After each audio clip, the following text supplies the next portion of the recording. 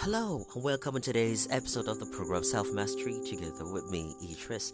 Today on the show, I'll be taking through the Maslow's pyramid of needs. Possibly you've heard about that in economics, but this time we'll be extending that to all facets of life.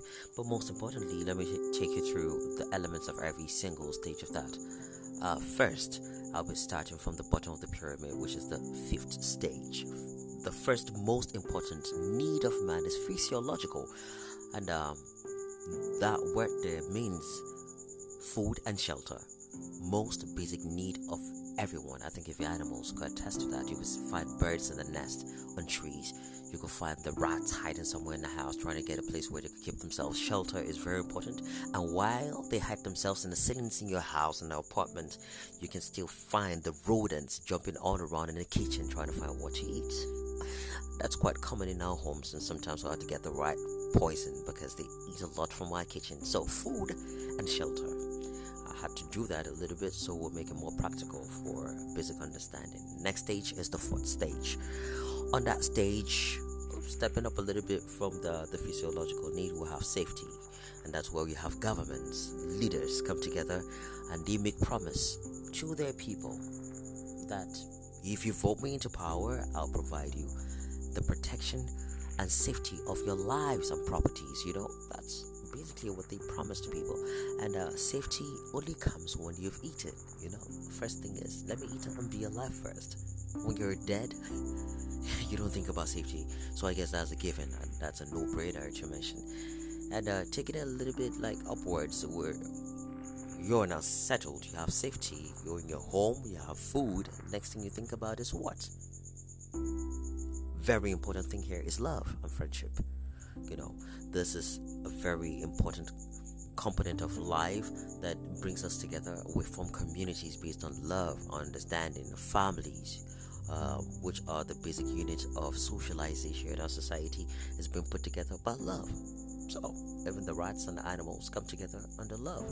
They have food, they shelter. Then what next? They come together as a family. You could sit there, you can see even ants around you, and there are holes in the ground having that. That's a basic analogy of that, and I think that's practical enough for us to relate with. And jumping to the next stage is esteem. When you have family, you have kids, you have a home, you have shelter. What do you think? You get a car, impress people. I think that's quite common in our society. So you move around, you look glamorous. It's about esteem, You please people. But it has to start from the bottom of the pyramid. So while you're there, working already, and you have your family, you're thinking about how to expand the family, acquire more assets, please people and impress people. At the bottom of the pyramid, people are just looking for a way to eat. Hierarchy of needs. But the last stage here, after esteem, is the foremost, which is self-actualization. Now, let me relate it to what you see every day, quickly through life. I'm a Nigerian, speaking from West Africa, and northern Nigeria, northeastern Nigeria to be precise, Bauchi State. Just in case if you know, I know where you're listening from, or any part of the world. However, in Nigeria, just like your country, I'm very sure you have presidents or prime ministers. You don't hear a poor man really thinking about becoming a prime minister, right? Oftentimes, like in my country, most of the people contesting for those positions are people they're already close to their 70s or early 70s and all. They've gotten everything in life. They're very wealthy. They have kids and boys, as we call them, like stooges and puppets. They have put them in the system, whether in the military, navy, armed forces. They have them all fixed in strategic places. Aside that, you also have them fix some of their boys within the civil service system, so they're workers. They have a full structure and a system of people who show their allegiance to them. So those people already have acquired assets. They've been powerful, but the most important thing for them right now is what? To become the president. It's just power, right? Now, power is a function oftentimes of self-actualization. It's something that only people who have achieved other basic things of life: self-esteem, food, and shelter. I'm very sure you've never seen someone who's homeless come out to contest for presidency or for governor or for a mayor of a state. That it doesn't happen. So you can see these things happen in our society. Now, let me take you quickly to spirituality, which is most important to us, because we're trapped in the third dimension of consciousness. And a lot of us live our lives only thinking about how to make money enough to eat and survive each day. You're basically a slave. I don't think anyone was born into this world so that you just earn a living and die. So, but we've been trapped in this feeling of fear that we cannot actualize ourselves because we're too poor. So the only thing I think about, like right now, when I get done with this production, I'll sleep. First thing in the morning, I need to get out to do a job, whether I like it or not. I need to earn a living. There, it's good you work. Basically, we have to be productive in society. But the problem now comes in when you live every single day of your life trying to make enough money to survive for the next day. When you work with that, you're going to be at the bottom of the pyramid. You would never think about self-actualization. And by the time you're dead, you would have nothing to be remembered for. Why? Because you never actualized who you are. People who dream are people who stay at the top of the pyramid. Now, this is my hack.